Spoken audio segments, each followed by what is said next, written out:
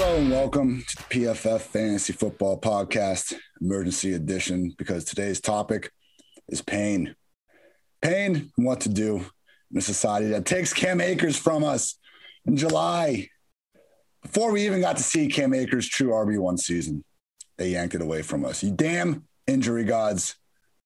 I'm pissed, people. I hope you're pissed too. There's some things in life to get mad at.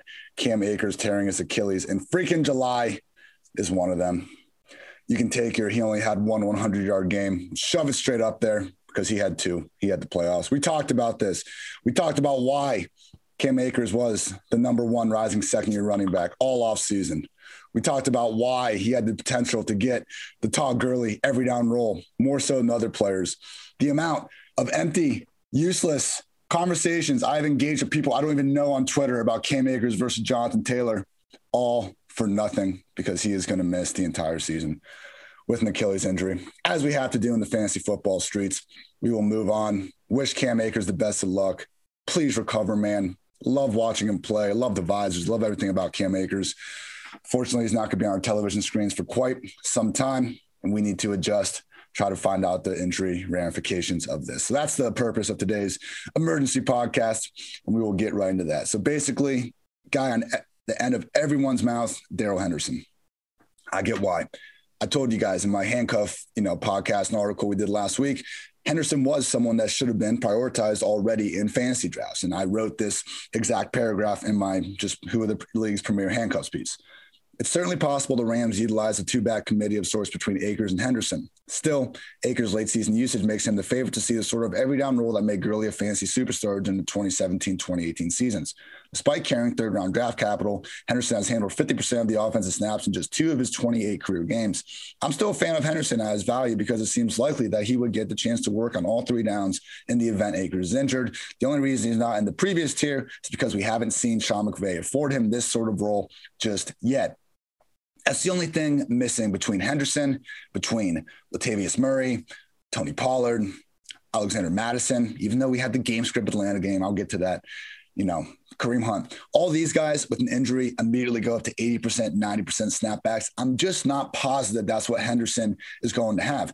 It's not like last year Akers had this role all throughout the season that we had to worry about. He didn't play more than 33% of the offensive snaps in a game until week 13 last year. Now, after that, he completely dominated touch and snap share alike. It was pretty clear who the RB1 was going to be.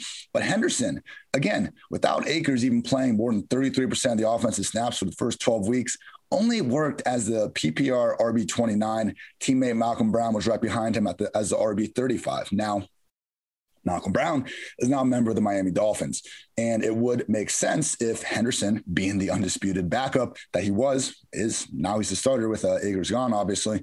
Maybe he gets that whole role. But with Malcolm Brown not there, maybe we can just combine that. If we combine that, we would have had the RB4 narrowly ahead of James Robinson. So I get it. If we can get one back under Sean McVay, that's fantastic. I'm just not super convinced Henderson is necessarily that one back. They drafted him in the 3rd round in 2019. He played behind Malcolm Brown. He played behind Dusty Todd Gurley, who they wouldn't even pay to come back. They forced him to take, I forget the specific issues with that, but Henderson has a chance in 2019, couldn't do anything. Henderson has a chance in 2020, really didn't do that much. He was good, people. I'm not trying to say Henderson is anything other than a good NFL back. He was PFF's 15th highest graded rusher, racked up 20 runs of at least 10 yards. I mean, within the first 5 weeks of the year, he had RB11, and RB6 finishes. But we look at his, per game usage. And again, this was in a time where the Rams were begging to find a new identity in the rushing game on offense. And Henderson just really didn't ever give it to him. He had the great game against the Bills, 20 carries, 114 yards and a touchdown, but they never gave him more than 15 carries in a game after that. And it's the pass down usage, which is particularly concerning. I'm not saying he's incompetent by any stretch of the imagination, but he only caught 16 passes last year. I mean, there were, half of his games, literally eight of his 15 games, more than half, he had 1 or less targets. That is a problem. I am not sure Henderson has the belief of the coaching staff to be the same sort of 3-down back that Gurley, that CJ Anderson, that Malcolm Brown, that even Cam Akers apparently earned in his eyes. So we'll see. They clearly believe in him. That's why they, were content to let Malcolm Brown leave. And we're also getting some words that, and this is courtesy of some of our always spectacular fellow PFF analysts, courtesy, thanks to Sosa for bringing this to my attention, but from Peter Schrager, who's a great Rams beat writer. Akers news is a blow to the Rams offense, and more importantly, the player. He's a great kid. One note, I don't see the Rams panicking and rushing out to sign a veteran replacement in the coming days. So no, maybe not immediately in the coming days, but there is a replacement coming. And that's why I'm a little bit lower on Henderson than some other people that are firing off these like top 7, top 8 fantasy projections, even though we never had Akers that high in the first place. Henderson right now comes in as my RB20, and that is ahead of guys like J.K. Dobbins, Javonte Williams, Miles Sanders, and Kareem Hunt, because I truly believe Henderson is going to lead this backfield and carries.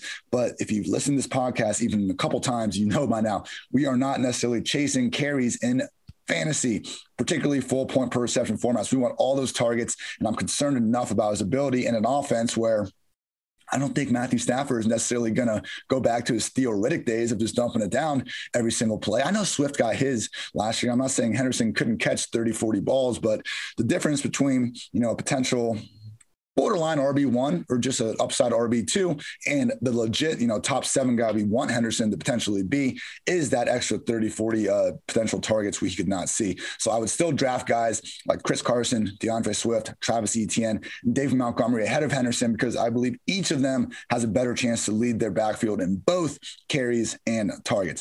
It's a great role for Henderson. I mean, he could have enough touchdowns to make up for it, but I literally just had this article come out, people, where I took the expected projected fantasy opportunity for all these running backs around the league. And what did we learn? The grinders, the early down players, they need to be so much more efficient than just about anybody else in order to meet value. For Henderson, I'm just not sure he's going to get those fantasy-friendly targets. Because of that, comes in as my RB20. If you got him in best ball, before now, go ahead and pat yourself on the back. You're feeling pretty good getting this dude in the RB40 range. I'm happy we did prioritize him in that range, throughout this offseason. For now, I wouldn't, exactly be drinking the full Kool-Aid of him as a top 12 back. Maybe the Rams do add completely nobody to the offense and Henderson plays every single role. I mean, if that's the case and we see that week 1 snap count, or not even week 1, I mean, if we see preseason week 1 comes along, Matthew Stafford's on the field for 12 snaps, Darrell Henderson's on the field for 11 snaps, we're going to have to move the guy up. I'm just not completely convinced, again, that he is going to have the 3-down role that we have never seen McVay give him to this point. Moving on to the rest of the Rams depth chart, it's always tough to figure out the exact running back room really before preseason, and especially the regular season. We got our lads, ESPN, some, PFF themselves to try to do some good depth chart stuff, but we just don't know until we have the official rosters. So there's Xavier Jones, who was an undrafted free agent last year, special teamer in 2020. This dude went for 3,434 yards and on the ground, 488 through the air at SMU. Aaron Donald last offseason said he is a fan of what Xavier was bringing to the table, for what that's worth. But we have a guy here with a whopping 0 career snaps as a professional NFL offensive player. Also have Raymond Calais, like Jones. Calais made his living on special teams last year. Unlike Jones, we didn't even see the same sort of, high-level collegiate production. Calais is just 5'8", 188 pounds. Don't think he's going to have much of a say about that early down work. We got Jake Funk, who was Los Angeles 2021 7th-round pick. Great name. Sean McVay called him a quote-unquote mature rookie. But come on, people. If we've seen anything, I mean, Henderson, Jones, Calais, all these backs, kind of got to earn your way into the offense with a year on special teams first under McVay. Don't exactly expect that to change here for Funk. Then we also have Otis Anderson, who went for 2,100 yards rushing and 1,000 receiving yards in 4 years at UCF.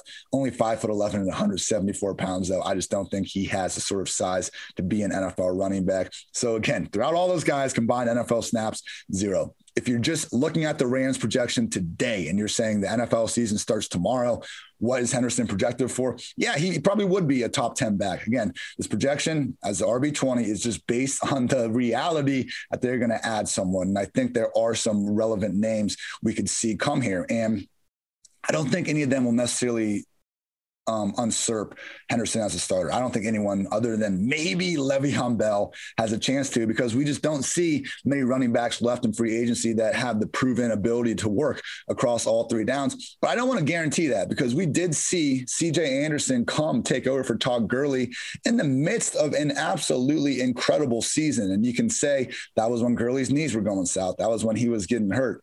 I mean, kind of, people. In 2018, Gurley was just absolutely balling out the whole year. He misses the last 2 weeks as they're kind of resting some guys, and CJ Anderson's doing his thing. I mean, week 1 of the playoffs, he goes for 115 yards and a touchdown on 18 total touches against the Cowboys. I mean, that doesn't sound like to me like a player that's so banged up the guys can't use him. I think CJ Anderson was playing better, so Sean McVay went to him. He's notoriously been pretty, pull in, pull out with these running backs in the just in his room, regardless of who they are. So I don't think anyone's going to take over as a starter, but we'll see. Gurley could be back maybe on a shorter deal. I mean, I remember the Broncos did this with Brock Osweiler, and it's got to be kind of humiliating for the guy. But if nobody else is calling, you get a familiar system and a chance for more early down touches you might find elsewhere.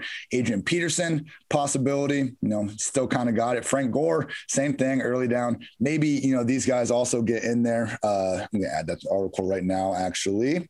They got an article going out too, multitasking. Gotta love that, everybody. But there could be the Gurley, the Gore, the Frank Gore, the Gurley, the Gore, the Peterson type. I'm not sure, but those would be fun. Those would be early down players that are going to take some reps. They're going to spell Henderson from time to time, but I wouldn't be worried about them taking over the backfield. I think the bigger issues from guys that could maybe actually take the whole thing over, Le'Veon Bell, who I get it, didn't do much of anything in a fellow lethal Kansas City Chiefs juggernaut of an offense.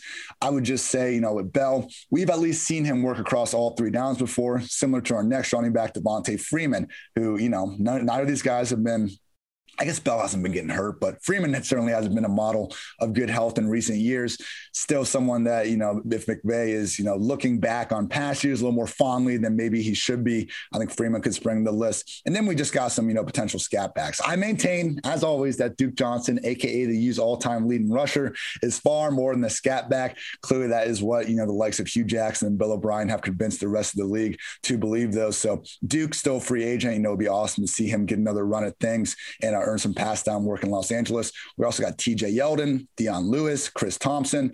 I just think one of these guys, and maybe Chris Thompson, him and McVay probably overlapped during their time in Washington. So he might feel good enough about that. And he actually stayed healthy enough for 8 games in Jacksonville last year. And, even though James Robinson was getting a lot of their pass down work, Thompson was out there along with Dari, I think, for a little bit. So, yeah, I mean, it's one of two categories, basically. Again, I don't really think that anyone, even Le'Veon Bell, will come in and necessarily seize the job from Henderson.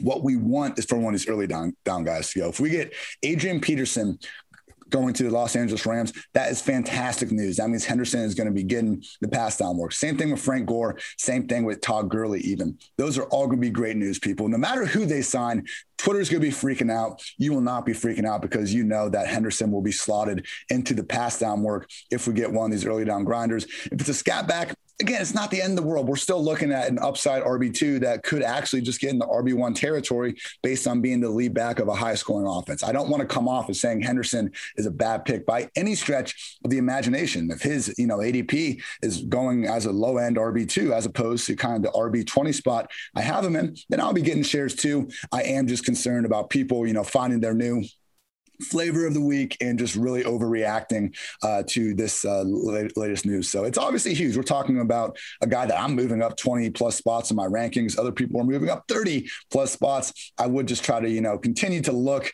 at the landscape. And it's not like, we're in week 14 of the NFL season and we just, we're going to take the top guy available on waivers. I just still think, guys like Carson, Swift, ETN Montgomery, guys that we have spent all offseason figuring out their role, confident in what they're going to be.